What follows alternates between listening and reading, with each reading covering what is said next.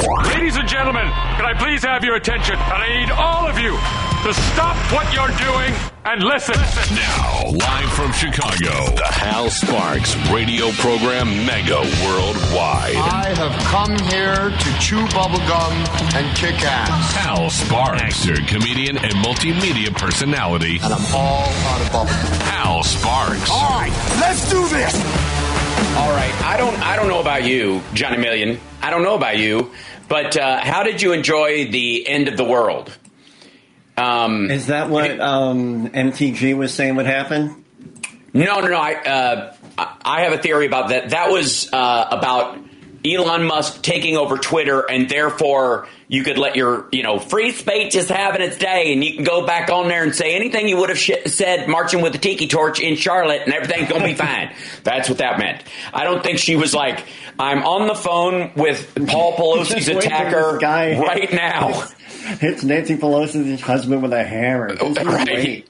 Yeah, just you wait. This is exactly what I've been waiting for this whole time. But, not only is she a horrible person, but could she have, worse timing? Probably. Yeah. I mean, she could have. She's the kind of person who could have been, hammering squirrels just to show how country she is to make soup. Right before, hey, we're making squirrel's head soup. Crack, flood, and then crack, and then hold up the hammer and be like, I got this hammer at Menards. And then, it's the same hammer that they use. Exactly. It's got hair in it and stuff like the one used in that Harrison Ford movie. Same brand. I didn't mean murder weapon. Her ex-husband finds it in the basement and it's got hair on it. And he, instead of turning her in, he washes it. What was that one? Was that the Presumed Innocent? That's what it was. Oh, yeah. Yeah. His wife killed his ex with a hammer and framed him for it because she was jealous. And in the end, he washes the hammer and stays with her. I mean, I feel like that was MTG and her husband's first date movie. Yeah. They're like, you know what? This is love. Anyways, so I am not. I mean, they have not had a major update on Paul Pelosi's condition, but he had minor. People were saying brain surgery. I would argue it was cranial surgery because he was hit in the head. It wasn't. They didn't cut out a piece of his brain. It was, he was injured in the skull, and that's what it was. But it's a very serious thing, and this. The ping pong, the MAGA crowd immediately were like, you could tell they were like, uh-oh, incoming. Like they knew this was not going to be, this was not going to be Antifa.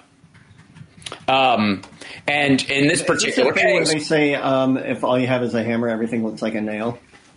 Yes, that's right. No, that's not what this is. That's terrible. He, fascinatingly enough, this fellow seems to be a vacillating extremist. There's an article that came out this morning on the New York Post, I believe, that his stepdaughter accused him of sexually abusing his sons and his and her when they were young, just a gnarly dude. And so, being in San Francisco, his extremist views are really all not that crazy compared to the rest of the Republican Party. Well, it's perfectly in line with it, quite frankly. Yeah. Yesterday, I went through as we were getting news coming in on the morning show and then a little bit in the afternoon show, we went over what his blog page looks like. And I took a large PDF of the entire page's posts because you have to subscribe. That's how they get you, these lunatics. You have to subscribe to get all the way into the post. But you could see his preliminary few lines about what the post is going to be about and what he's citing as a source. And he had a couple of Jimmy Dore videos in there. He had a couple of Jordan Petersons. He had a my favorite Joe Rogan one, and then he had a series of honestly the most blisteringly obvious part of the whole thing was the amount of, how do I put this, untoward illustrations of Jewish people that look like they were from propaganda handouts in Germany in 1930. Like the pictures he would use for the post. Yeah. Yeah. And yes, they took his Facebook down, and but his blog, his WordPress blog, and all this stuff. Lot? Yes, they did. I think it's about time. It's interesting that it survived as long as it did. I'm beginning to think in some of these cases that they take them down simply to hide the fact that they had been up this whole time. Because if you look at what's on there, you're like, and this is okay, like how? Considering that, think back to the number of people who've been broomed off of social media for breaking the terms of service, right? Well-known people. And for a myriad of reasons, from Trump to Mike Pillow, and by the way, this guy cited Mike Pillow's stuff on his site as well. It's obvious. I mean, the guy was like, I'm sad he didn't get a chance to discover Russell Brand. They would have been, he'd have fought crime and fallen in love. But and isn't it crazy that he didn't die on the scene? I wonder why not. I wonder why they didn't just shoot him immediately. I wonder what it was. I wonder. Well, I'm going to go with he was wrestling with an old man and he had a hammer and they had to attack him. They had to get him to stop hammering the old man. They had to actually physically. That's how they caught him? They caught him mid old man wrestling? Yes. Yeah. Okay. So story is, and this is pretty amazing. This is why they thanked the 911 operator, because Paul Pelosi knew there was somebody in the house, called 911, put the phone in his robe pocket so the guy wouldn't know he was on the phone with 911, and was basically speaking in code because there's a crazy man in his house. And, this is San Francisco. This might happen all the time at the Pelosi household. This might be the third person that's wandered in. And he's the kind of guy. I know why my wife is always concealing the phone screen. That's right. Yeah, there's always a lump in her bathrobe. Emergency services. That's right. So this guy's talking to the 911 in code, going, "What are you doing in my house? What do you intend to do to me? Are you here to harm me? What is it?" And the guy starts yelling. The reason they knew he said, "Where's Nancy?" and all that kind of stuff is because the operator heard it. The 911 operator heard it. She dispatched people, and then the guy apparently was going to, he had a hammer. He was going to tie up Pelosi and then, I guess hammer him to death in front of Nancy and then do something. Okay, I'm crackling for some reason. I will fix that. Sorry, guys. Am I crackly? Why am I crackly? How did the crackly happen? I think it's dry rice in your pockets. That's what it is. Anyways, this guy essentially, hold on, maybe this will help. Check 1, check 2. That should be a little better. Hopefully, maybe that was the cause of it. We don't know. It does sound like a little bit of digital streamy hiccupy. Huh. That's weird. All right. Well, I will tweak it that as we're going. Right. Okay. Anyways, so this guy. So Paul Pelosi is talking to this guy. They hear it over the line, and she sends. Immediately. I'm sure they have a red flag on this house considering who it is. So She goes that's the Pelosi house. Send cops immediately. This sounds bad. And then sounds like a wider short. That's weird because I'm on a digital microphone. The chat room is trying to help. It's terrific. And anyways, in the process of this, they come into the house and Paul Pelosi is effectively wrestling the hammer away from him, and they basically tackle the dude because he's hit Pelosi a couple of times, and take the hammer away from him, and then they basically are holding him, and then they take him away. So overall, the guy being a nudist adds the weirdest spin into the story. Susie in the chat says, actually, it kind of doesn't, and I'll tell you why. This guy... He's a nudist? Well, he was a nudism activist for a period of time, and his girlfriend's kind of, who he lives with, is kind of left-leaning, it seems. She's got a Black Lives Matter sign on the house, and she's got a gay rights flag, that kind of stuff. Pretty common throughout that area, but he seems to be flopping there, and what he's writing seems to be in complete contrast to that, what he believes and what he's done in the past. And I would like to remind everybody that Charles Manson wrote songs about peace and love while he was gathering his hippies around him. So, super important to remember that as you do. Yes. So, yeah. Anyways, we got to take a break. We'll be back right after this. It's the Hal Sparks Radio program, Mega Worldwide on WCPT Radio, Chicago's Progressive Talk. I will fix the audio thing when we come back. Hurry.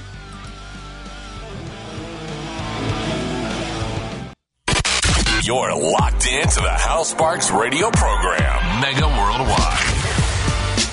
Welcome back to the show. Apologies if I have a little crackle at the top of my voice. I'm not quite sure where that is. It might just be biological at this point. We don't know. It could just be, something in my throat or...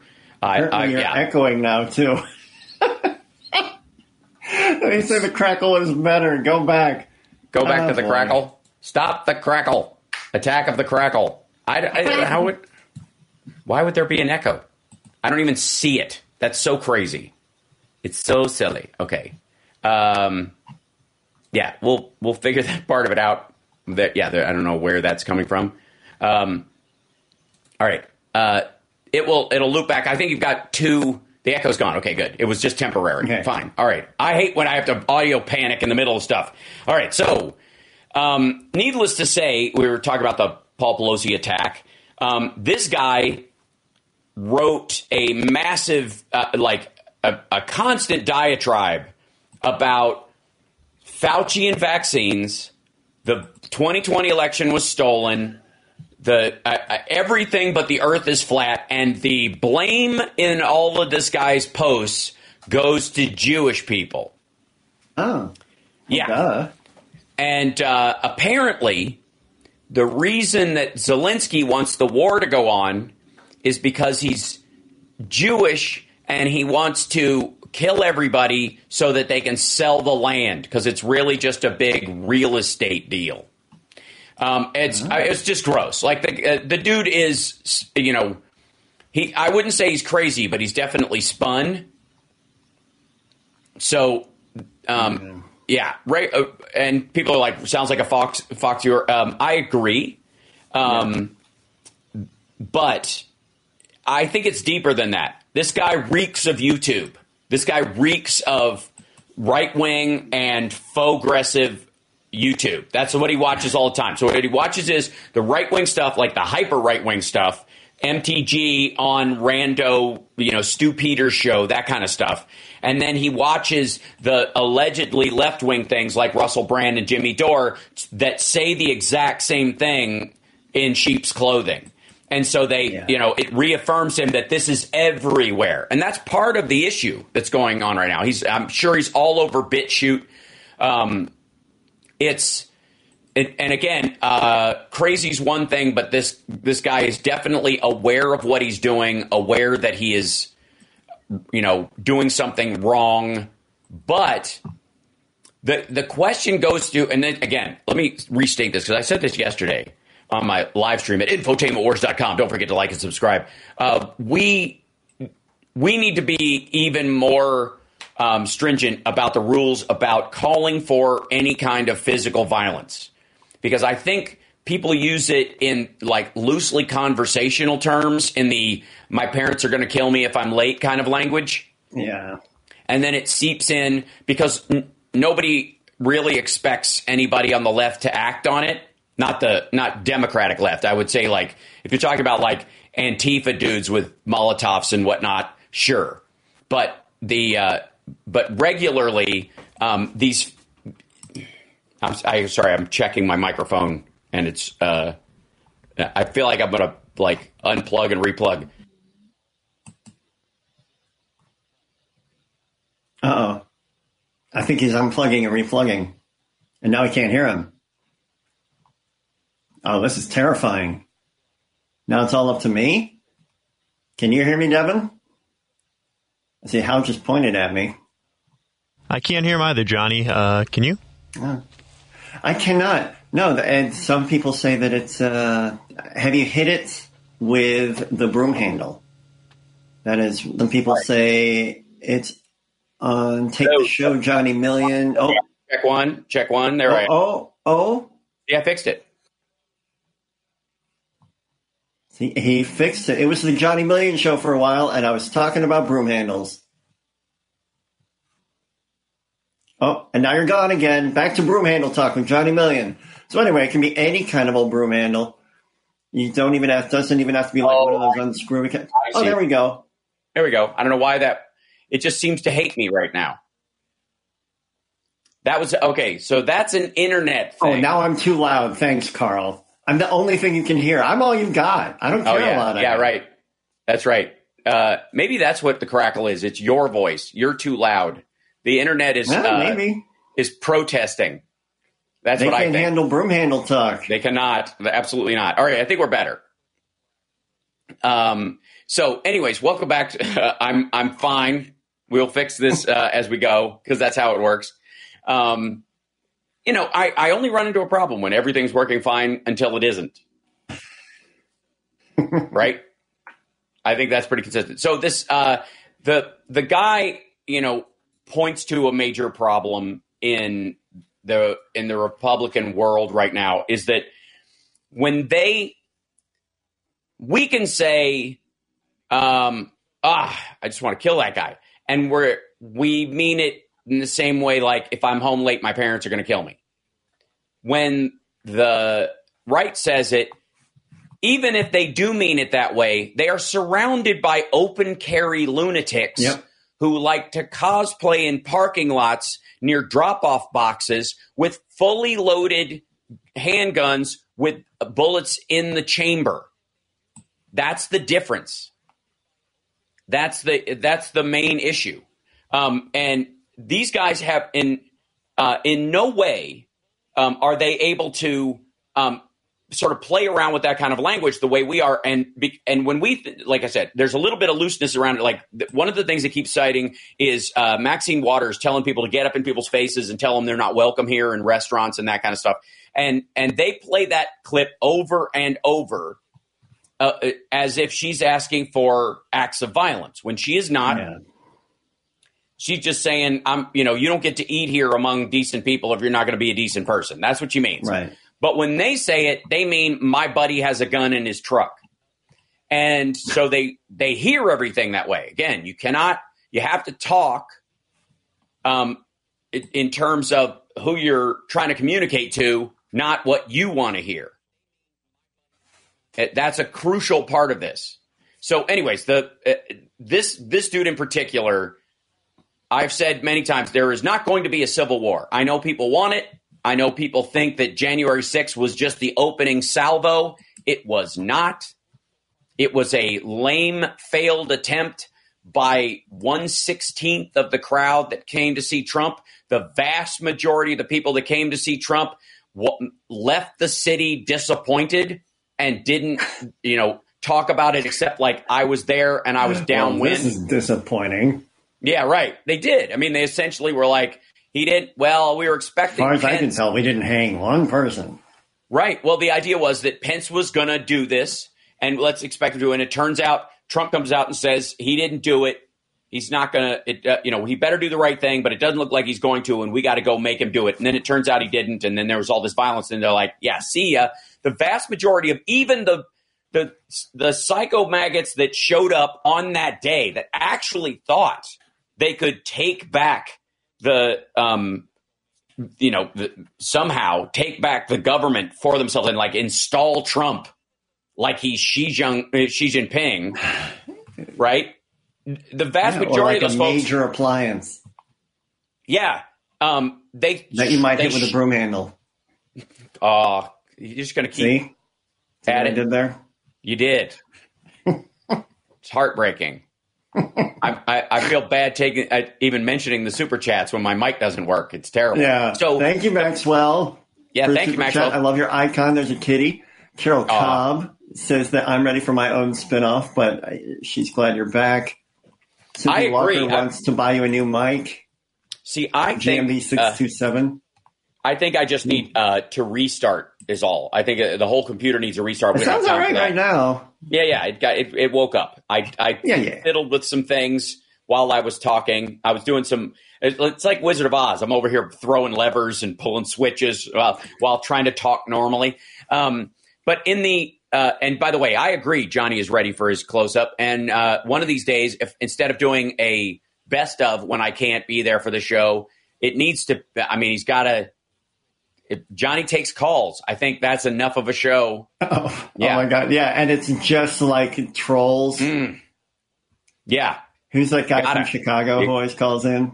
Oh, Peter. It's all Peter all the time. Yeah, it's just Peter from Chicago, and he's like I'll send you a bunch of recordings of me saying there is no Hunter Biden laptop, and you can just play that on a loop. You know what I mean? That'll be my drop. That and fart sounds. Yeah, you can just keep playing like we're going to be appointing very pro-crime judges. You know, that kind of stuff in the background. Right. You can't hear it? Okay, I'm sorry. That's weird. Devin is such a buzzkill. He is. He just is. God. We don't have enough. What do you want? A good show? Yeah, really. Jesus. So more. That's right. That's right. So, anyways, to finish this up, and before we go to our next break and try to salvage the show, this guy David DePape is he's going to be in jail for a very long time. Amongst the other crimes besides elder abuse, attempted burglary, because I think he stole the rope he was going to tie him up with. I don't know. And attempted murder. He's going to be away for a long time. The danger of the language you hear from the right, and why I do not tolerate it on the left, from my point of view, is because it will never lead to a civil war. No one is out there. There's no Glenn Beck, Ben Shapiro rise up where one of them says attack and people do. Even if Trump does it, it's not happening. I'm telling you. But we're a country of 340 million people. There are 20,000 lunatics in the country who are ambulatory and have a day job and enough money to buy implements of awful. And those are the people you recognize are out there when you talk, when you speak about things. Yeah. Because those are the people that will get set off. I don't predict that there will be a Oklahoma City around this stuff, but there will be things like this guy. And the responsibility falls on those people who normalize the violent talk. And therefore, I will not. It's not okay. I'm telling you. We'll be back right after this. It's the Hal Sparks Radio program, Mega Worldwide.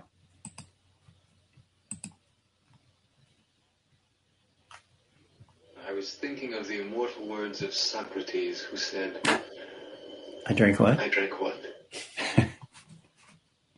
That's by the way, Kilmer right there. David DePape lived in a school bus this is Barry on Moulton his girlfriend's property. So her house has the fantasize about living on a school bus. Me too. But actually, it was more of a nightmare because there was an abandoned school bus that had been in an accident that killed a bunch of kids in the creek up from my house. This sounds a little bit like zombie chicks from Biker Town. Well, yes, I did shoot up a school bus with an Uzi. You were blind, Hal. I was a blind kid carrying an Uzi in Chopper Chicks in Zombie Town. So, I mean, who else can say Zombie that? Chicks in Chopper Town? I said something wrong. I said biker, not chopper. Mm-hmm. Damn near killed her. Welcome back to the Hal Sparks radio program, Mega Worldwide.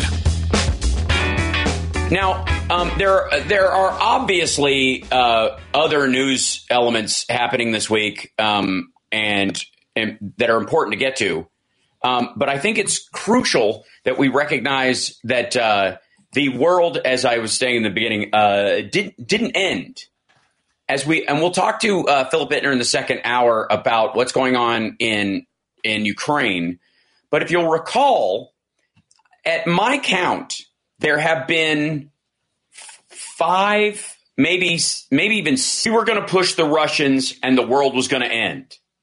That if you don't just let them attack, if you don't just let them seize the parts of Ukraine that they want, it's going to be nuclear Armageddon and we're all dead. This is effectively nuclear blackmail was working on members of the... Don't stand up to the bully. Exactly. Because if you just leave them alone, they'll stop there.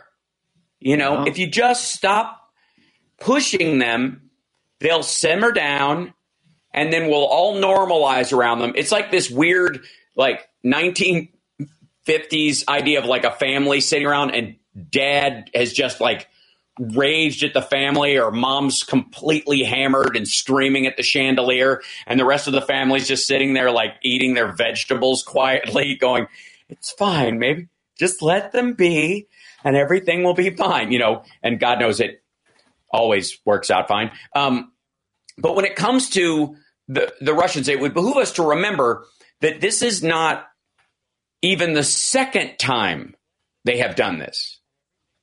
This is, they do this, if you're, and this, I'm not including parts of Africa and Syria, but if you look at Chechnya and Georgia, that is the template for their expectations and their activities in Ukraine at the very least. And the idea is seize the ground, salami slice your way across the country, seize the useful parts, tax the parts, or I guess push the parts that you're not interested in out into the poverty-stricken areas, and basically starve the country over a decade where they'll actually look forward to you taking the place over. That's been the plan in Georgia, to the point where after the attack, and I've shown this map on my show a couple of times, but after the first Georgia attack, they continue to just move their fence about every 3 months another 200 yards, and they just kept doing it mile after mile after mile, and to the point where the pipeline that comes from Azerbaijan that goes through Georgia is now in Russian control. It's on Russian land that they have legally seized. This is years after the Georgian War that they did this. And it wasn't about, well, it was a part of the USSR, or Azerbaijan's going to join NATO, or any of that stuff. Our security matters. It was so that the pipeline was now on their turf, and therefore you had to pay them transit fees. And if they wanted to, if Turkey didn't do what they wanted, or somebody else didn't want to do what they wanted, they could blow it up. And in this case, it wasn't even their oil. It was coming from Azerbaijan. So this is exactly the plan. It's why they wanted Crimea, other than, I guess, to vacation, which is amazing, right? Because I think, again, that, well, no, you have to know that during the time, it's been fascinating to watch as people have been evacuating, or these shots of things exploding in Crimea, either that were hit by Ukrainian HIMARS or that were blown up by a Russian soldier smoking too close to something. That during that time, the footage shows people at the beach. It's insane. The footage is filmed by people vacationing in Crimea. Now, I understand Crimea being a vacation spot. It seems lovely. It does seem, however, very odd that you would continue to vacation in it when it is effectively an open war zone on someone else's territory that your country has declared. Maybe the arrogance is that we're going to take the whole country, and they bought into the whole, we're going to take this country in 6 days nonsense. And so they're like, time to hit the beach. But now you've got Vladimir Putin, assembling 300,000 new soldiers. 87,000 have been sent to the front. The other 200 plus have been sent to training, which lasts all of 6 days. Those 87 that go to the front, 20,000 have been killed or captured already since the beginning of the mobilization. It's a meat grinder. They're just sending these folks in. Yeah. So, but the idea is, and this is kind of goes to this guy, being pro-Putin, anti-Ukraine, the guy who attacked Paul Pelosi, and the videos that he watched from Jimmy Dore were all, Putin said, you had your chance, but now I'm going to destroy your country. That was one of the videos. And the other one is effectively blaming Zelensky and saying, for some reason, I'm not quite sure why, the Jewish president of that country is protecting Nazis, and that all of the former allies, all of NATO has decided, you know what, we were wrong. We take it back. The whole World War II thing was wrong. We're now on the side of Nazis. We haven't thought it through, but it just seems like a good flip. It should just be, like on a dime, every allied force just decided when, by the way, I guess because Biden was in office, to suddenly support Nazis. The dude who ran against the idea that there are good people on both sides. It's going to be important to pay attention to this, to the languaging around this. But almost everybody that I've seen talk about this, it talks about the Russian attack and the potential for nuclear war in terms of let them have it. Let them have these parts of Ukraine. They'll never move forward. And then we'll also, if they take this as a sign that they can continue to do this in more of Georgia or in Chechnya, or eventually go after Azerbaijan and Armenia because they just want it. That's not our business. Just build that wall around ourselves, both diplomatically and geopolitically, and call it a day. This island America. Yesterday, there was one guy who was, I think he was on OAN, and he was talking about how not only do we need to close the O's, Gene the Jesus Machine on Flashpoint was saying that Donald Trump needs to, in his interview with him, Donald Trump said we need to close the border, not we need to keep all these illegals out. We need a strong border. We've moved past that. It is now close the border. Everybody is done. Right? This is it. No more brown people coming across it. They're coming from all over the world. They're bringing crime. So therefore, the wall is there. Shut the gate. End of story. Nobody comes. That's it. And then this guy on OAN is saying we need a renewed Chinese Exclusion Act, which is you can't trust, because we just busted a bunch of Chinese spies. The FBI and all these guys busted a bunch of Chinese spies that were operating in the university system, that were going after Chinese dissidents living in the United States. And this guy was making the case, we can't trust any of them.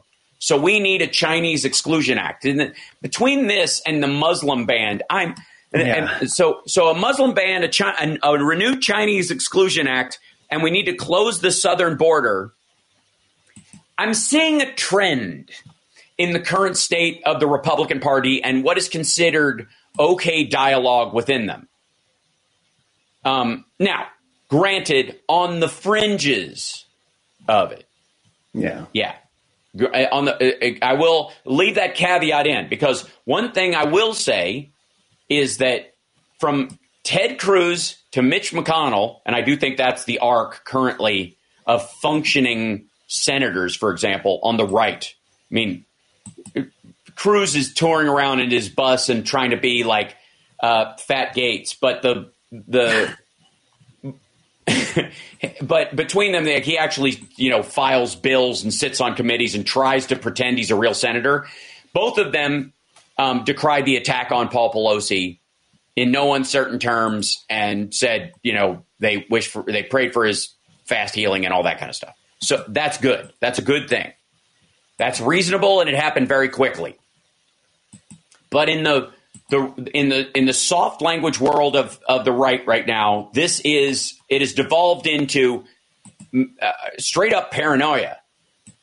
It is just a matter of it reminds me of post 9/11 reaction to Muslims, except it's everybody. Yeah. It's just everybody now, and and I want to, before we go to break, I want to remind everybody that there is an upside in some ways to that thinking, because it becomes a self-policing ideology.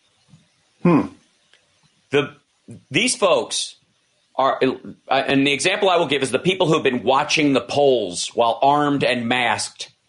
If we, again, not poll watchers, I don't even know these people are American citizens. I would need proof. You're wearing a mask and you're carrying a gun. How do I know you're not a cartel member?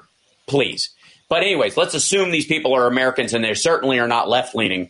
They're sitting down there. Those folks have been watching these drop boxes night and day for weeks. And they've been filming them, and they're going to lose some of these races. They might win a couple, but they're going to lose, and it'll match up largely with what the polls are saying here and there with some variance in it. And when they find no massive fraud, when they don't ever get on tape some dude with a Santa sack full of ballots, shoving them into the drop box in the middle of the night, when they never end up with footage like that, and their candidate loses fair and square, what do you think is going to happen? Their own people are going to turn on them. Why didn't you see it? It must have happened. You were filming the whole time. You weren't there. That's right. They won't believe a word they're saying, and they will turn on their own. This is a self-policing ideology like any cult. It can't survive. And honest to God, it's one of the reasons why Antifa isn't technically an organization, or there aren't, big revolutionary communist groups in the United States that last more than 18 weeks for the same reason. Because these are self-policing cult ideologies. And the minute anybody says, well, I don't think that sounds right, they're out. They're a heretic. And anytime you get into a situation where somebody is heretical simply for stating the truth, you're on the path to destroying your own organization. When they keep showing these folks sitting on these trucks and stuff, other than the fear that the mild worry that one of these guys might be a lunatic likened to this David DePage dude,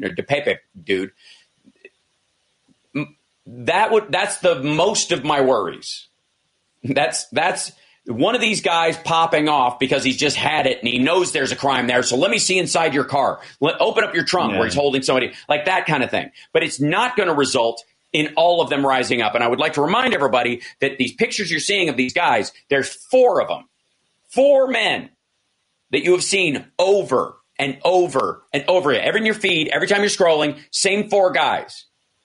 But psychologically, there's an effect in social media that's enough. There's 2 different guys, 2 different guys, 2 different guys, 2 different guys, as if there's an army of these idiots out there, and there is not.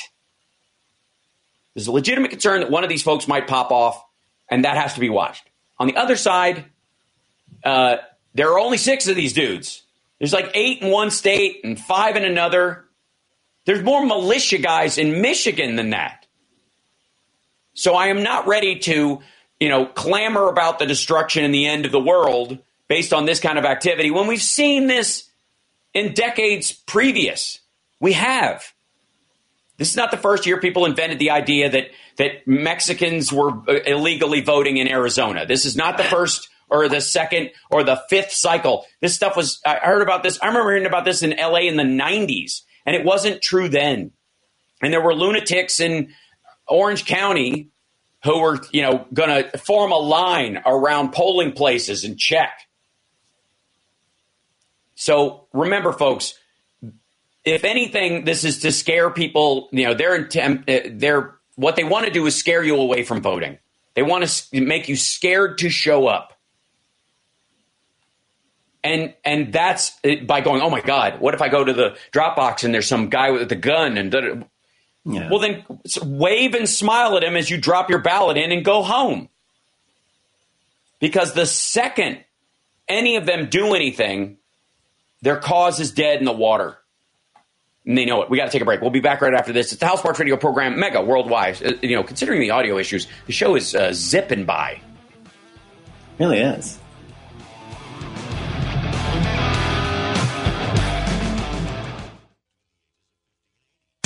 Welcome back to the Hal Sparks Radio program, Mega Worldwide. Okay, Johnny, I have a pop quiz, my friend. Pop quiz. Talk to me. Hot shot. All right.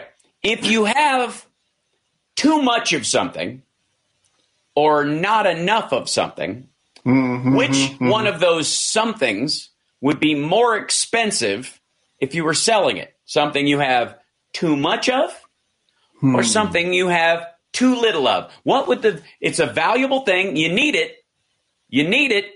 Seems like this is an economics kind of question, and if there's demand for something that is not readily available, that would be more expensive.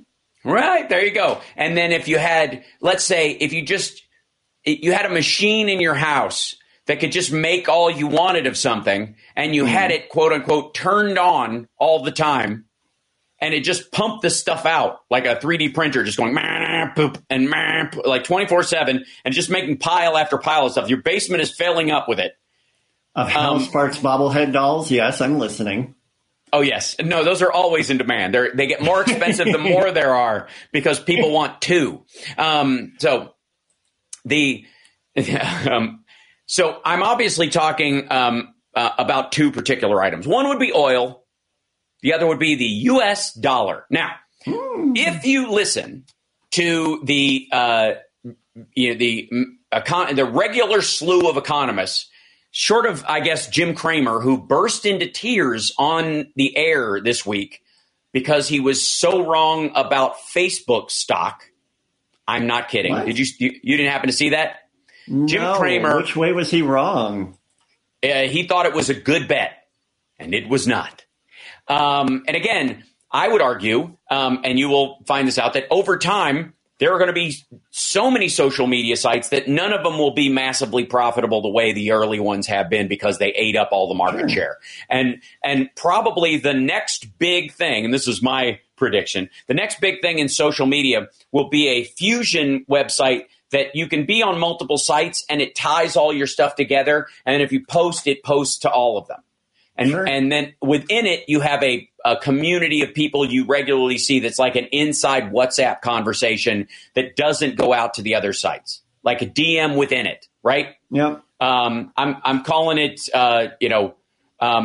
Sparky, and we'll just leave it there, just with an E on the end instead of a Y. Sexy. Yeah. Anyways, so that's what's going to happen. I'm just prognosticating, but. Oil, obviously, the amount of oil available in the world is shortened by 5 million barrels a day because Russia has been taken off market. And the price, was driven up by this gap, because if you have less of something and you need it, the price is going to go up. And it went up over $120 a barrel for a good stretch. And now it's hovering somewhere around $82 to $85 a barrel. And the Saudis cannot afford it to go any lower. If oil goes to $70 a barrel, and I'm trying to explain why they did their OPEC move that had almost nothing to do with their relationship with the United States or anything like that. If it drops down to the actual price it's worth, which is $40 a barrel to extract it and about $20 per barrel to send it, about $60 a barrel, $5 profit on each one. That's your reasonable base. You can't go any lower than that because you can't. That $5 per barrel needs to go to paying dividends to whoever invested in the first place and exploration once a well runs out to find new ones. You can't go lower than that. So $65 a barrel, you get near there, and oil companies, and namely oil countries, start to crater. The United States is the largest producer of oil and natural gas in the United States. We don't have the biggest stores in the world. Venezuela has those. Saudi Arabia has been the biggest provider for a very long time, but they are, quite frankly, running out. Not only can they not afford to sell it any lower than for them, I would argue, at their lifestyle level, $80 a barrel. Once it goes below that, they are in trouble. They start shutting down yacht farms. They start shutting down big, fancy skyscrapers. They start, grounding, golden planes once you hit $80 a barrel. This is why they're doing it. The other OPEC plus countries, they can fudge around. They can do 65, 60. They're already, they're so on top of it that they don't need much from it. The Saudis absolutely do.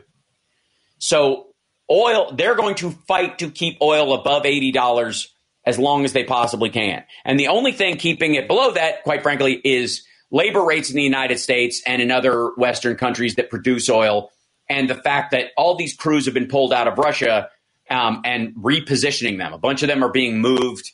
You know, if you used to work for Exxon in Russia, your whole family is being relocated to Texas, Alaska, North Carolina, the Gulf of Mexico, something like that. And it'll take you about 6 months to get tooled up and out to a rig where you'll help increase output by about 3% or something at each one of these places. And that's where we will peak over. That's why they're expecting in 2023, U.S. output will be the highest it has ever been, somewhere in the order of 13 million barrels a day.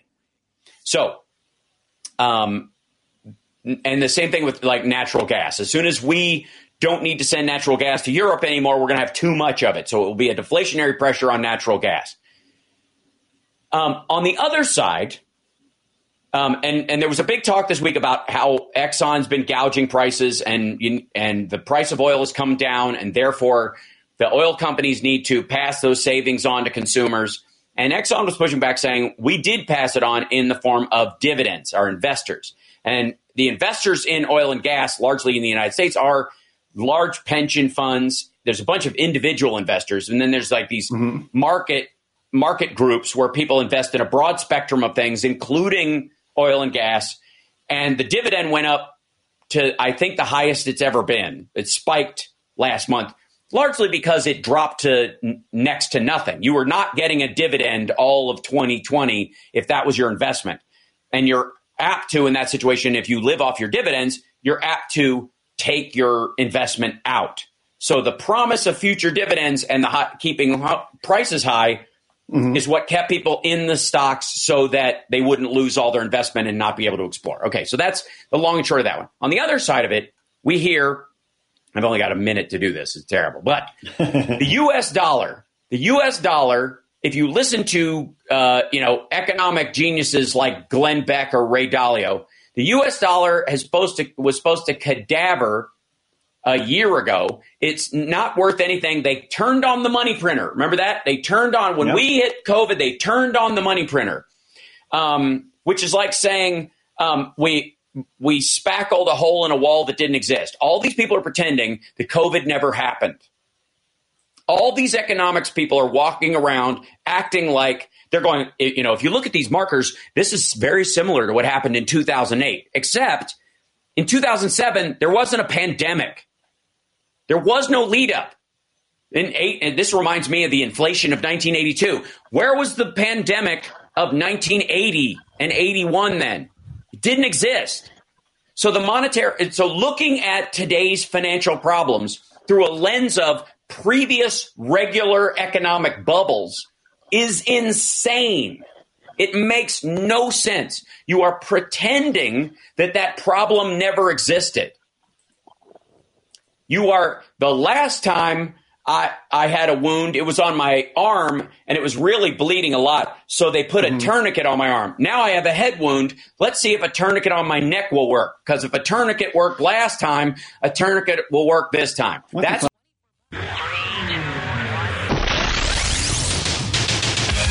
listening to the Hal Sparks radio program, Mega Worldwide. I've had people walk out of me before, but not when I was being so charming.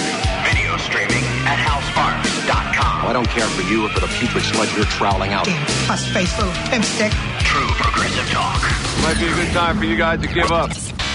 Welcome back to the Hal Sparks radio program, Mega Worldwide, now with 100% more Johnny Million and our dear friend Philip Bittner, who's live in Ukraine. And that's I like the live part, live and living. And it's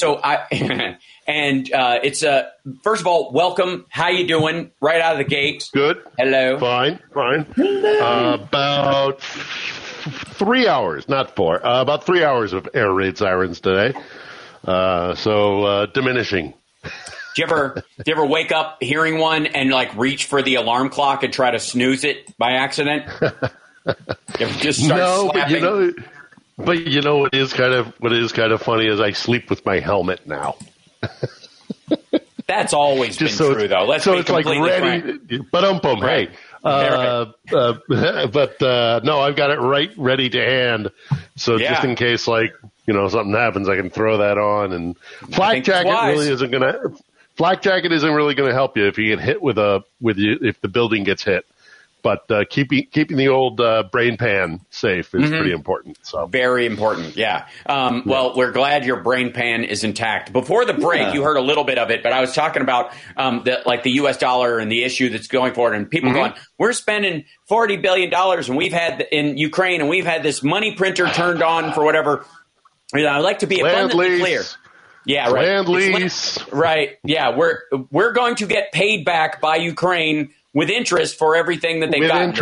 With interest. Didn't England finish? The Brits only paid off their World War II land lease debt to us, I want to say 6 years ago, within the last 6 years, something like that. Exactly. It was a moneymaker. It was a moneymaker for us. It was, just like 2008. And we got back everything that we gave to Britain to defend democracy. Right. If that's not enough for you, we got our money back. We made a profit on defending democracy. What could be more American? But also, the same thing happened in 2008. All the loans, even with the ones that failed, the ones that succeeded and were paid back early and had penalties for being paid back early because a lot of the banks wanted to get out from under the U.S. controls. The Fed made money on it. Like they made money on the investments and stuff coming and the bailouts themselves. And when this country is not saddled with massive corruption created partly on purpose by the Russians, not saddled with living under the thumb of the Russians, not only in terms of corruption, but in terms of their efficiency and what Moscow allowed them to do. And when they cozy up closer to the massive economic powerhouse that is the European Union, not to mention closer ties with the United States, the GDP of Ukraine is going to be enormous. Yes. There's going to be a reconstruction period that's also got to be taken into consideration. But at some point, this country will easily rival the GDP of France or Germany. Easily. There's no question in my mind. I would argue resource-wise, both in oil, gas, minerals, and stuff, you could combine the two because of Germany kind of eating military-industrial complex. What a better advertisement for your hardware than a war. I'm not being glib about that. I mean, I'm 50% being glib about it, but the other 50% is we do it. We sell our weapons in hot zones so that people can see what they can do. So I'm only partly being glib about that. But military-industrial complex, IT is enormous here. Very well-educated and capable people in that sector. Agribusiness, just the sheer size of the place and the things that they will be able to deliver. This is, and I've said it before. I think part of the reason why the Germans were a little bit reluctant to jump in and support Ukraine, and this is only my personal opinion, and knowing the history of Ukraine and broader relations within Europe, a lot of people have been very scared of a united, powerful Ukraine. It is an enormous country when it comes to European standards. And it's going to give both Germany and France a run for its money within the European Union. And even if the Brits do come back into the EU, it's still going to be one of the most powerful nations on the continent. Hands down. Agreed. So we're going to get our money back just fine. Yeah. It's fascinating to me that it has value even if we didn't, but that is the reassurance for the people who think that there's also that added extra benefit of defending liberal democracy and shutting down the swelling, the growing threat that is autocracy around the globe. But let's put that aside and fixate on money. Sure. So I'm fascinated by the kind of multiple attempts by the Russians to use nuclear blackmail to stifle, to basically stop the world from pushing back on what they're doing. I have said for a while now that I believe that they view MAD, mutual assured destruction, not as a sort of Mexican standoff, for lack of a better phrase, of like, okay, nobody do anything because we're all pointing at each other to anything short of pulling this trigger I can like literally while we're doing this, I can use my other hand to steal what you got. Yeah. I can choke somebody. I can punch somebody. As long as I don't drop my gun, it covers all the other anything shy of pulling the trigger. You guys just have to let me do it, because if you don't, I'll pull the trigger. And that has been the argument for quite some time, which is not, I would say, a fair place to come from. That is not, suffice to say, a legit argument for calling something peace. No. I'm chuckling because I'm remembering there's a wonderful Saturday Night Live skit with Steve Martin where it's back in the olden days of football, the very, turn of the century kind of leather helmets and all the rest of it. Right. And it's a fake documentary, and they're talking about the most dangerous quarterback on the field with the Steve Martin character because they called him Jimmy the Gun McKirk or whatever it was. Well, one part because he had a heck of a throwing arm, and the second was because he brought a revolver onto the field and scared the linemen. Rush me! I dare you! Rush me! Who's gonna? Right. Who's gonna? Right. And it's the same. It's the same thing. If we let the Russians, not because Russia isn't just Putin. If we let the Russians intimidate us into abandoning a country that so clearly wants to break free from autocracy and join the family of liberal democracy nations, then what happens when they chuck out, when they create a Russian supporting party in Estonia and subvert the government there and install their own puppet government, which down the road, does a false vote like they do so many times, and suddenly we lost Estonia. Are we just gonna? And then they say, don't do anything about it. We've got nukes. Right. It's a bully. It's the bully thing. It's the bully thing. Unless you stand up to a bully, he's just going to keep bullying you. And that's exactly what they're doing. And they're really counting on it because they know they're losing in the field.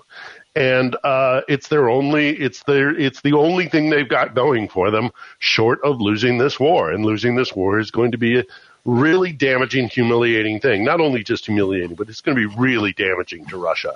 But, it sounds so schoolyard stuff, but you started it. You started it. Well, I see a lot of that on the Telegram channels that I follow around, the Russian, Ukrainian channels, both pro and against and stuff, just to watch their kind of language. And interestingly enough, the Russian one is full of sort of signed off on propaganda language, Nazism, Satanism, woke West, blah, blah, blah. And then from the Ukrainian side, it's about the strength of the people. They're fighting for their freedom, and you should have never set foot on my land, which is interesting to me that the right doesn't seem to be more in line with that, because it seems like a international version of Castle Doctrine that they could sort of grasp, right? States' rights. Yeah, you'd think, right? Right. Well, it's interesting that they're saying, why are we worried about a border over there when we're not worried about our own border? Well, first of all, we are, and we have an entire system set up. It needs to be funded better, and they're the ones standing in between that. But on the other hand, why do you care so much? Why is our border the only one that matters? Do you not recognize that if borders across Europe, for example, start falling apart, where do you think everybody runs in that particular case? They run to the one country that only has two borders, us. Yeah. That's also we're so integrated with the European Union to think that what happens here won't have an effect on us back in the States is 19th century thinking, literally 19th century, not even 20th century, because even we recognized, as horrible as World War I and II were, that eventually we had to get pulled in because what happens here down the road will affect what happens domestically in the United States. And I think that's 100% true. We talk about the growth of autocracy. We talk about Autocracy Inc., this kind of network of autocracies that seem to be trying to subvert liberal democracies and kind of assist one another, where it's the DPRK or Iran or even Hungary to a certain extent being drawn into that. You think that's going to stop at any time soon, or do we have to finally draw a line in the sand and say, no, Ukraine wants to be a liberal democracy. Ukraine has the capacity to be a liberal democracy. It's not going to take as much work as, say, Iraq would have been or Afghanistan would have been. Right. And I don't want to fixate on those, but we could pick another country. But the point is, Ukraine is able and willing and has it within itself to really fast track getting into a solid democracy. And are we just going to say, no, it's too much trouble and let them fall to Putin's threats and belligerency? And then it's just going to spread further and further and further. No, it has to be stopped here. When you're a predatory capitalist, like the Republicans like to see themselves as, take that as a pride point. It is the effect of like the Trump kids going to kill animals that are either staked or fenced in. That if you have a country that's on its heels, it is easier to be a predatory capitalist in that area because they don't have any recourse. They can't fight back because they're under somebody else's thumb. But if they can stand on their own, you have to negotiate with them in good faith. And none of them are good at that. That takes real business acumen. That takes genuine art of the deal mentality as opposed to the stuff that's in that book. So we got to take a break. We'll be back right after this. It's the Hal Sparks radio program, Mega Worldwide on WCPT Radio, Chicago's Progressive Talk. Don't forget, infotainmentwars.com or twitch.tv/Hal Sparks. If you subscribe, it helps us out. We'll be back.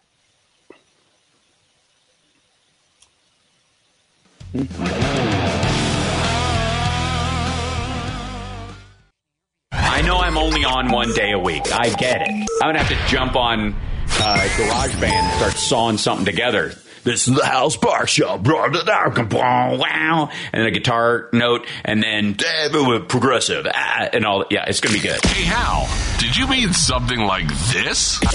This is the Hal Sparks Show. Wow. And a guitar note, and then progressive, and all. Yeah, it's going to be good. The Hal Sparks radio program, Mega Worldwide. Yeah, it's going to be good. I'm trying to think if it's the song Synchronicity, but there's one of the big Police hits. The guitar is so out of tune. I find it maddening. And you can only, it's a lot of individual strings picking and it sounds fine. And then when they play a chord, you're like, they're out of tune with each other, but they didn't fix it. And it drives me mad. And it sounds so much like that guitar chord sample that Devin put in that I can only think of like Police songs when that happens. Now, Philip Ittner's with us. Philip Ittner is on Twitter at Philip Ittner, 1 L, 2 T's. Even in the Musk-pocalypse, we're still on Twitter. Oh dear. Oh, the wailing and the gnashing of teeth. What shall we ever do now that Elon Musk, the guy behind SpaceX and Tesla, is now in charge of Twitter and has decided to invest in something as a Dogecoin filtration system, apparently. By the way, that's the way this is going. I'm going to let everybody know. That's why he did it. You're going to buy and sell items on Twitter, and the currency will be Doge because he's heavily invested in it. And then he's going to get some sort of big SEC violation, and that'll be that. So I go through this list all the time just to keep up with this, and I want to share this with you, Philip Ittner, with our listeners. So far, as of October 29th, this is the list of losses from the Russian army in Ukraine. 70,250 troops, 2,659 tanks, 5,401 armored personnel vehicles, 1,708 artillery units, 380 MLRSs, 195 anti-aircraft warfare weapons, 273 planes, 252 helicopters, 16 boats, including the Moskva, 1,406 UAVs, 152 special equipments, which is just like anything from tow trucks to buses, whatever they use to move people around. They're borrowing school buses to bring troops in. I think that would be included in special. 4,107 vehicles and fuel tanks, and 351 cruise missiles have been shot out of the sky. Mm-hmm. Imagine if those had reached their targets, by the way. Oof. And this is by the way, this is from the Kiev Independent, where in the beginning, many people thought that the Kiev Independent and the Ukrainians were overcounting the numbers. They are now, because they're winning so handily in a lot of these areas, they are undercounting. They are being more cautious with their numbers. The numbers that the Russians come for, if you watch any of the Telegram channels where they list it from the Russians, the numbers the Russians are coming up are slightly higher in all categories. There's like 8 more airplanes and 10 more helicopters and 3,000 more dead troops and God knows how many casualties because they don't care. Yeah. So this is, and again, the Russians lost, the U.S. lost 4,500 troops in 20 years in Afghanistan and Iraq. The Russians lost, I want to say, somewhere between 12 and 14,000 in 10 years in Afghanistan. Mm-hmm. It's been 7 months. Yeah. Like 9 months since full articulation. Like they rolled in, and then basically a month later, that's when the Ukrainians were able to full on push back in a major way. Yeah. And the worm turned in April. Yes. Yeah. We can all see it. We can see the advances the Ukrainians are making. We can see the Russian military surrendering and abandoning positions and tanks. I mean, the Ukrainians have more tanks now than when they started the war. What the hell? Right. That they captured from the Russians. And I mean, of course, they received a lot more tanks and stuff from NATO member states that had Soviet-style, Russian-style weaponry that they then transferred to Ukraine. So you get a boost there. But, I mean, even before the massive number, because do you remember the period of this war where they were like, no, don't send armor. We can send defensive stuff. We can send artillery, but don't send tanks. Don't send planes. That'll be too provocative. Weapons. Right. Yeah, only send defensive stuff. And they were still building up their numbers of tanks. So a lot of that comes from them actually capturing surrendered tanks because the Russians just run. They don't have it in them. They're poorly led, poorly, supplied, and they're all the rushing rest of it. In the wrong direction. Hey. And that was before the Ukrainians destroyed their frontline, first-rate soldiers. Now they're dealing with these guys who have been drawn up by their mobilization, or they're facing Wagner Group guys or Kadyrov guys, and there's just they're going into a meat grinder. The Russians are just. It's like when it's one of those situations, I think, for the Russians where. It's a money pit. It's a chasing bad money with good. They just doubling down and doubling down and they're doubling down because they don't know what else to do, short of chucking a nuke, which would be devastating for them.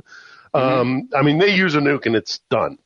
Yes. They use a nuke and NATO is in here directly involved in this fight, and nobody in the world is going to say boo about it because you'll have the Chinese. I will say the biggest thing is Ukrainians. The Chinese are out and the Iranians are out the minute that happens because Iran knows that Israel is not afraid to strike them. And if they're in with somebody who did a nuclear strike and they stand with somebody who did a nuclear strike, Israel will use that as a reason to say the regime of Iran will do nuclear strikes, and therefore we're just going to pelt them out of self-defense because obviously they're okay with this going forward. And that'll happen in an evening. The Chinese cannot afford right now anything, but they certainly can't afford to be siding with when they need the West to supply them with food and energy until, for the next 35 years. They have to do some kind of business until they get on their feet or arrest their declining population. They cannot side with Russia in that attack. If they do that, then the United States will say, well, they sided with the Russians, and therefore Taiwan is definitely in danger. Therefore, we're just going to circle the place with nuclear submarines till the cows come home. And they know that. They can't stand with it. So suddenly Russia is alone the second they do that. And they're allegedly, and this is the crazy part, bombing territory that's supposedly theirs and full of their people who wish to be free of the argument. Ukrainian, of Kiev, and like it's just being forced to go to gay pride marches and all the rest of it. Those poor Ukrainians, let's nuke them. Yes. Yeah, I mean, I think it was U.S. General Ben Hodges recently when he was, because I tell you what, trust me, Hal, this is a topic of conversation with anybody and everybody that I talk to. One of the first questions they ask is nukes. Mm-hmm. And Hodges made the point, and Hodges was commanding general of NATO armed forces in Europe. I mean, he's second, after the commander of all NATO forces in Europe, he was the guy. Yeah. And he made the point when all this conversation about nukes being used, he said, as a general, especially as a land-based general, I had a whole bunch of different tools in my toolbox, and one tool was a screwdriver, and it could be, it was good on screws, but not very good with nails, so you needed a hammer to take care of the nails, et cetera, et cetera, et cetera. But my nuclear tool. I have to be very close because I fumbled nuclear once last time we chatted and everybody jumped on me.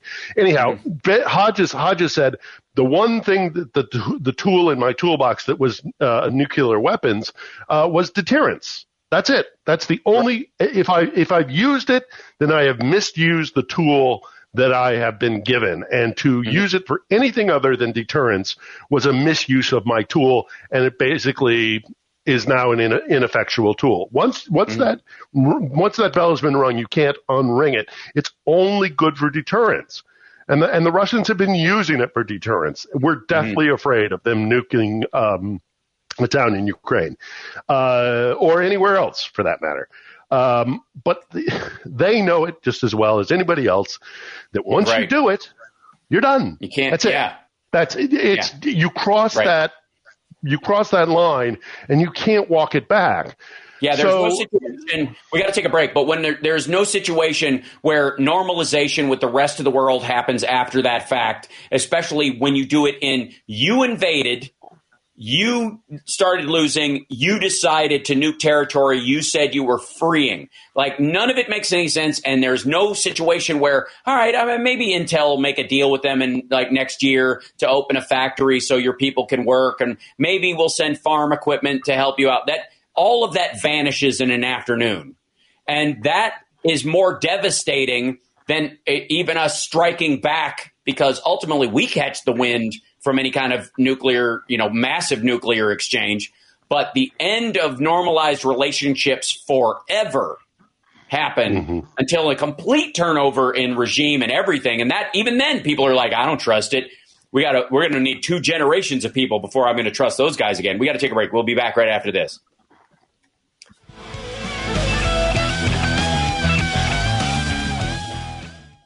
This is Damian Perdue of Think Theory Radio, Saturdays at 6 p.m. You're listening to Hal Sparks' radio program, Mega Worldwide. I thought there was going to be like a new one every break. I was so excited. You want more, Hal? We'll give you more. Hal Sparks' radio program, Mega Worldwide, on Chicago's Progressive Talk, WCBT 820. Hoo-yah!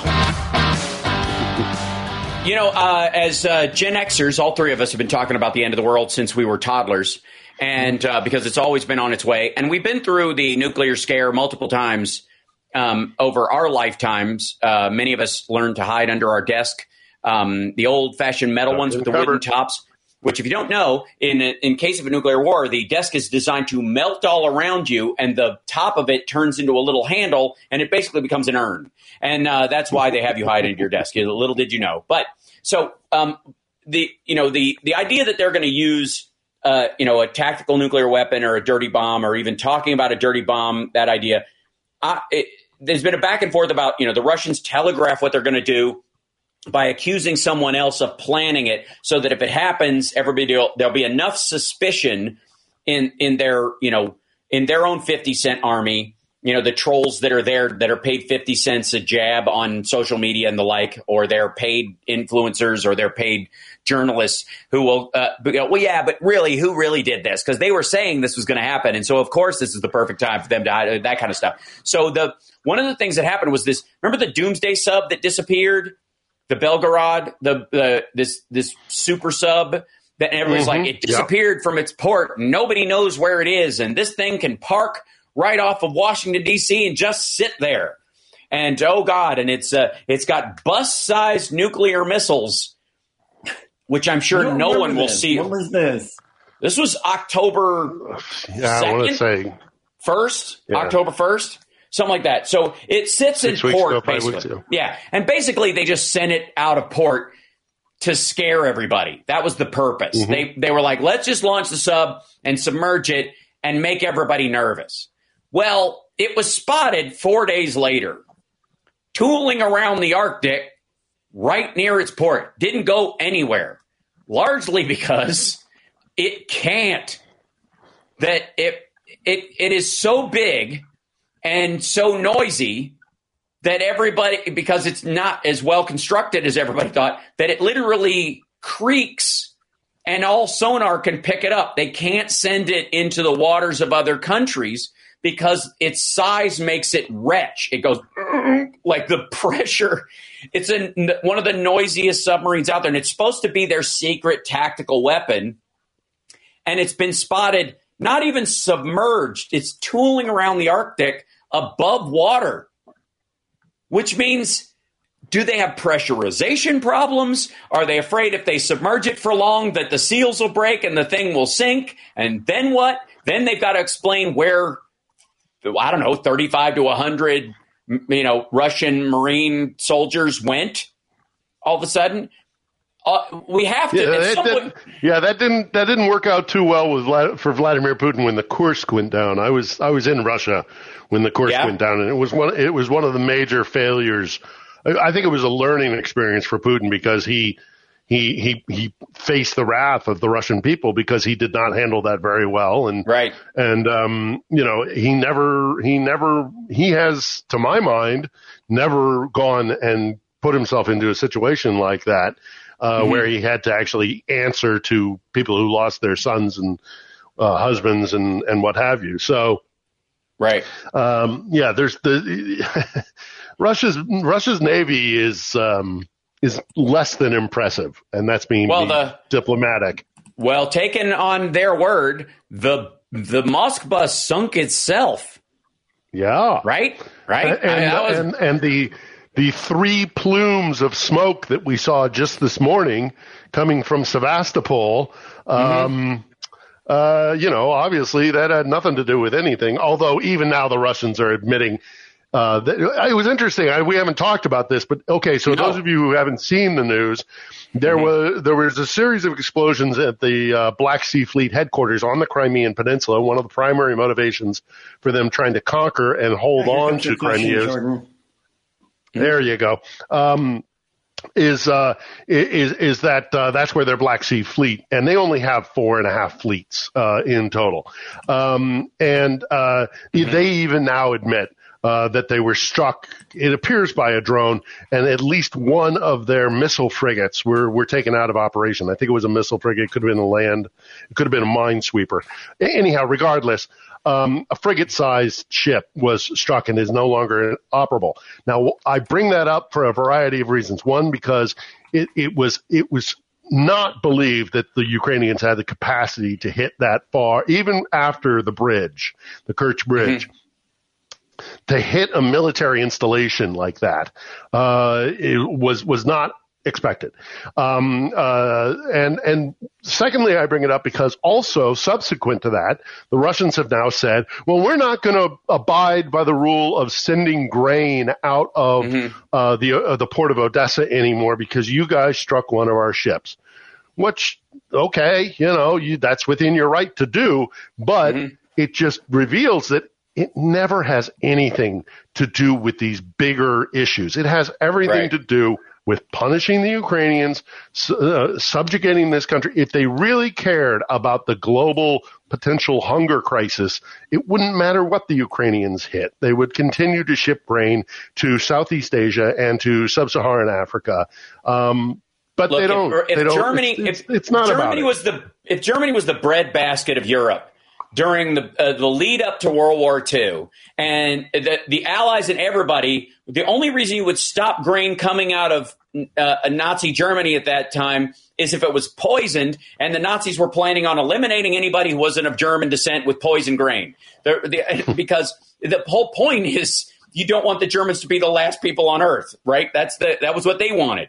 So the same thing with like the Russians. The only reason if Russia believed any of this crap about Ukraine being full of Nazis, the only reason they would stop the grain going out is because we believe the Nazis in Ukraine are trying to kill everybody on the planet because they are white supremacists. Or if it was or if it was really about NATO expansion, then why aren't they pulling their hair out about NATO expanding their waistline with carbohydrates? Yeah, well, with two new NATO member states, I don't see them crying much about Finland. Right. It's not about anything other than they can't see their colony, their first and most important colony, being wrested out of their control and out of their hands. They cannot comprehend that the world has moved beyond colonialism and imperialism, and they think that they can just grab Ukraine, their first and most important colony, and return it to the fold, because that's what Lenin did. This is a really important, not only in terms of like territory, but and their strategic depth. And people have argued about why Putin has done this. But at the end of the day, I think so much of this is because this is intrinsic to their sense of identity. Ukraine being their sense of empire, their sense of being able to spread their sense of Slavic identity around the world is really important to their sense of identity of self. And so when they lose Ukraine, which they are about to do, they will have nothing else but to look in the mirror. And there are 100 different reasons for why that's happened, but I think that that's an important part of it. And they keep throwing it. They didn't, they tried the denazification thing. There are clearly no Nazis in control of this country. So now they have moved to de-Satanization. Right. Which is really difficult to do. Anybody who's, if anybody knows a good exterminator, DM me, but for God's sake. And by the way, for those who haven't don't know the story that we're talking about in terms of the drone attack, the 9 drones attacked a small fleet of Russian ships, including taking down the one that Philip was talking about. Ukraine has not commented on this, but the Russians have said that British soldiers and the UK were involved in this drone attack, and they are accusing those same people of being in charge of the attack on the Nord Stream now. So, which, by the way, they got to do it with anybody, right? Anybody who attacks Russia must have been the one that did that. And again, I still stick with the idea that they used a pig and blew it up themselves. A pig is a pipeline inspection gauge gadget, whatever you want to call it. And they loaded it with explosives and they dragged it out there and they blew it up in international waters nearer to, away from their coast because the pipeline is full of gas. The only way to empty it is to vent it back out their way because Germany's not going to do it on their end. And you've got this giant pressurized tube full of gas that if it goes, it blows up your entire pumping station, and the Russian guys who would know how to vent that pipe out and empty it on your side are all being killed in the Donbass right now. They sent all their techs. So what do you do? And unlike their argument that Ukraine would create a dirty bomb or even nuke itself, how it got a nuke after the Budapest agreement, I don't know. But their argument that the Ukrainians would use something on its own territory and then pin it on the Russians, that makes absolutely no strategic point because the Ukrainians already have the international community on side. They don't need to show any more kind of harsh development on the ground here. We've seen Bucha, we've seen Izium, we've seen all the atrocities the Russians have conducted. So there's no motivation for the Ukrainians to do that. However, there's a lot of reasons why the Russians would want to blow the Nord Stream. Not only the fact that it was about to blow up on its own because of the backfill of natural gas, but also because it crosses a Rubicon, so that anybody who even thought of negotiating with the West and using energy and the flow of natural gas as a bargaining chip in negotiations, well, that's gone now too. So that makes strategic interest for those people internally within Russia, whereas the Ukrainians have absolutely no reason to blow up with a nuke their own country. So this false flag sense that the Russians keep throwing around about what they think or what they're telegraphing they think the Ukrainians are going to do really says more about them than it does about the Ukrainians. Also, I think the chances of them actually doing it, they know it's impossible or ridiculous, but the possibility of the Ukrainians doing it, that they float like something like a dirty bomb, then therefore justifies to some degree the mass graves you're seeing, or look who we're fighting against. So even if that exchange never happens, a chemical weapon, a bioweapon, all the things they've been warning about over that Ukraine's going to do to us, or or NATO's going to fire into our country, any of that stuff. So therefore, because we feel this threat, even before it happens, we have the right to preemptively murder women and children and bury them in shallow graves around Kharkiv, because look who we're up against. That's, I think, more so than their actual belief that they're going to have this kind of nuclear exchange or do any of this stuff, is it gives them leeway to do anything short of that. Again, the mutual assured destruction as a umbrella, that they're going to attack us. So if we have to shoot their soldiers in the head while their hands are tied behind their back, it's because we're trying to prevent them from hitting us with a nuclear weapon. That's the belief. That's the sales pitch, I think. Less the fact that they're going to come back. Yeah, it's nuts. That said, it's interesting that they're bringing the UK into this right as, Liz Truss, who was, maybe going to dial back support a little bit, steps aside, and Sunak steps in and says, no, we're 100% behind Ukraine. All of a sudden, it's like, well, the UK was in on this. That minor turn never affected it.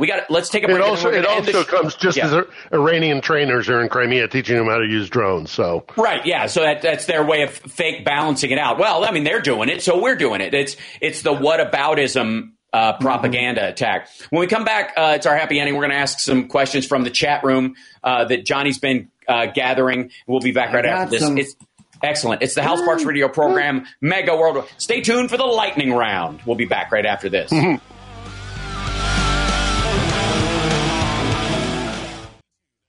I am happy, you are happy, let us be happy together, whether the weather is cloudy or sunny. I will always be your funny honey bunny. I am lucky, you are lucky, let us get lucky together, whether the weather is cloudy or breezy. I'll be there to say, hey, come on, let's take it easy. 'Cause isn't it nice to have the friends that you do? And isn't it nice that the sky is so blue? And isn't it nice to say I love you, chugga chugga choo choo, woo woo.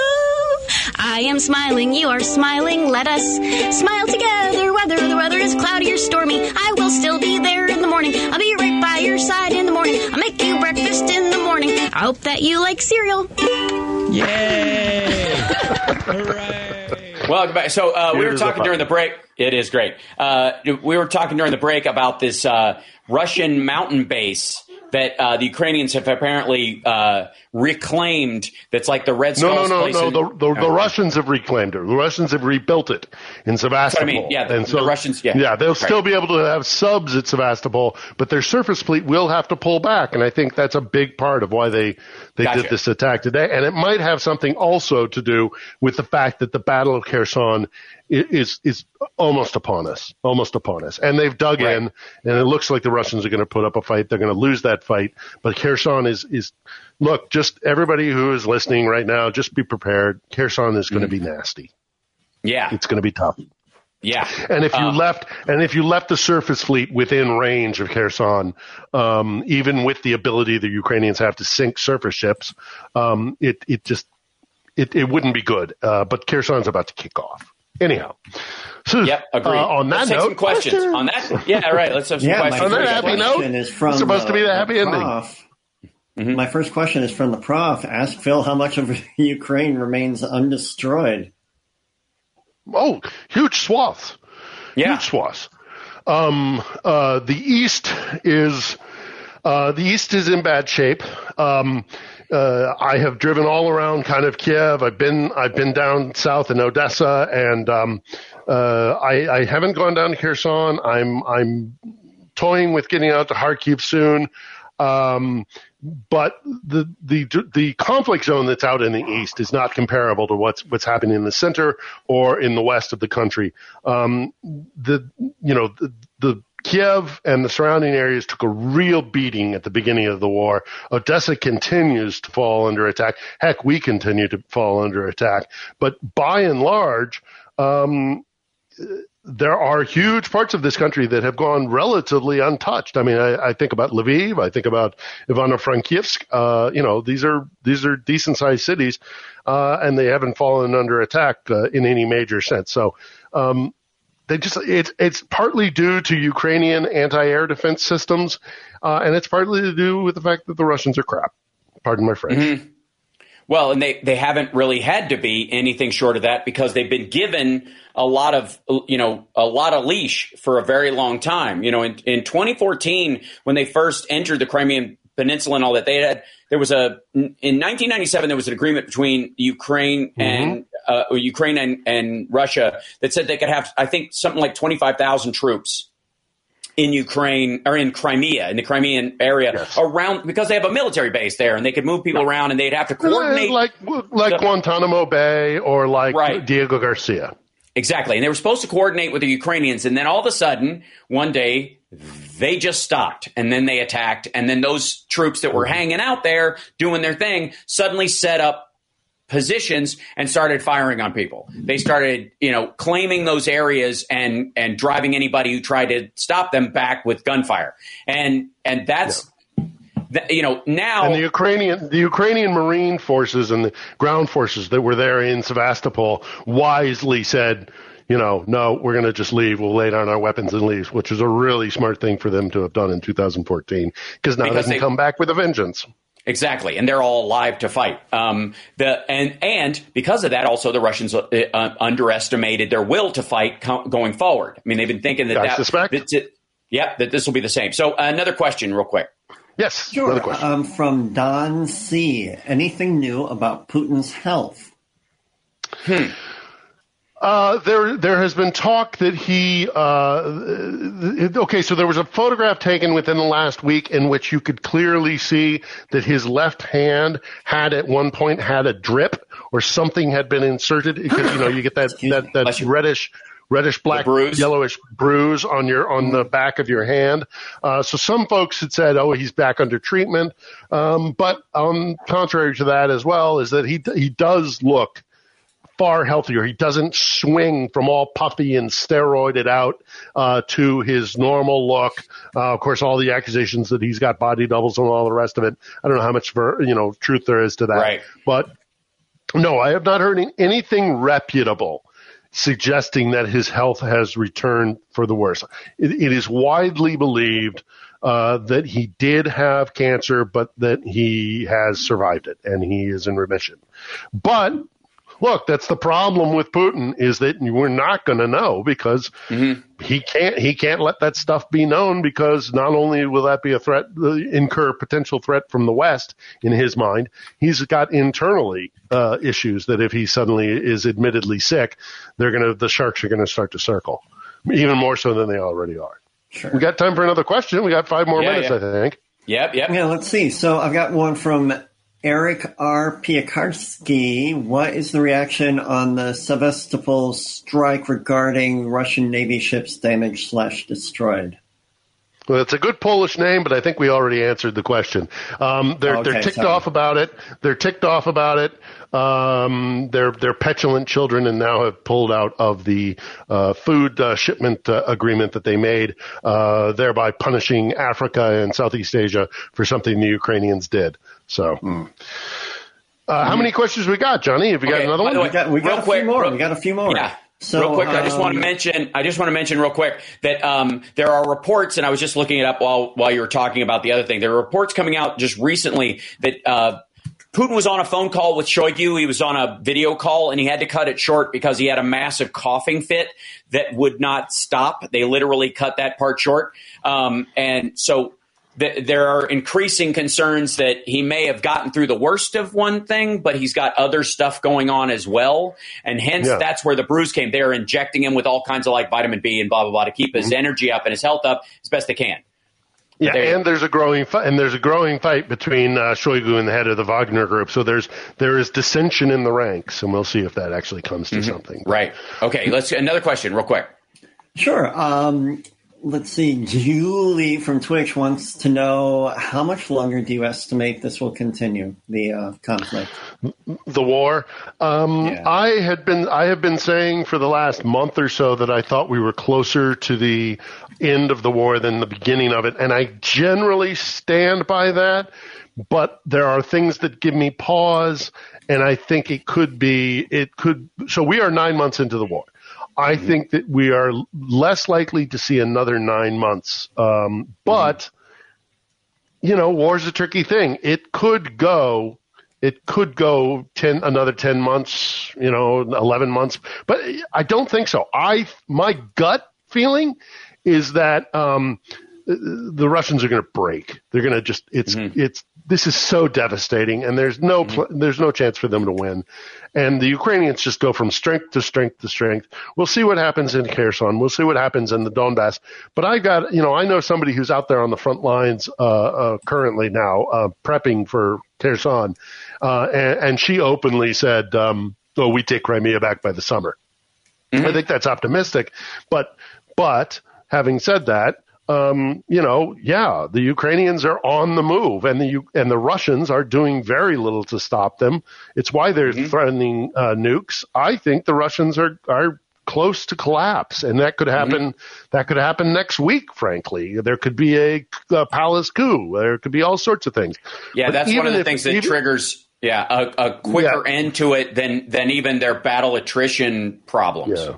Or potentially a massive escalation if somebody else worse gets in there and says, let's start sending strategic bombers and just flatten everything, which I don't think is really going to happen. But, that's the equivalent of a tactical nuke move.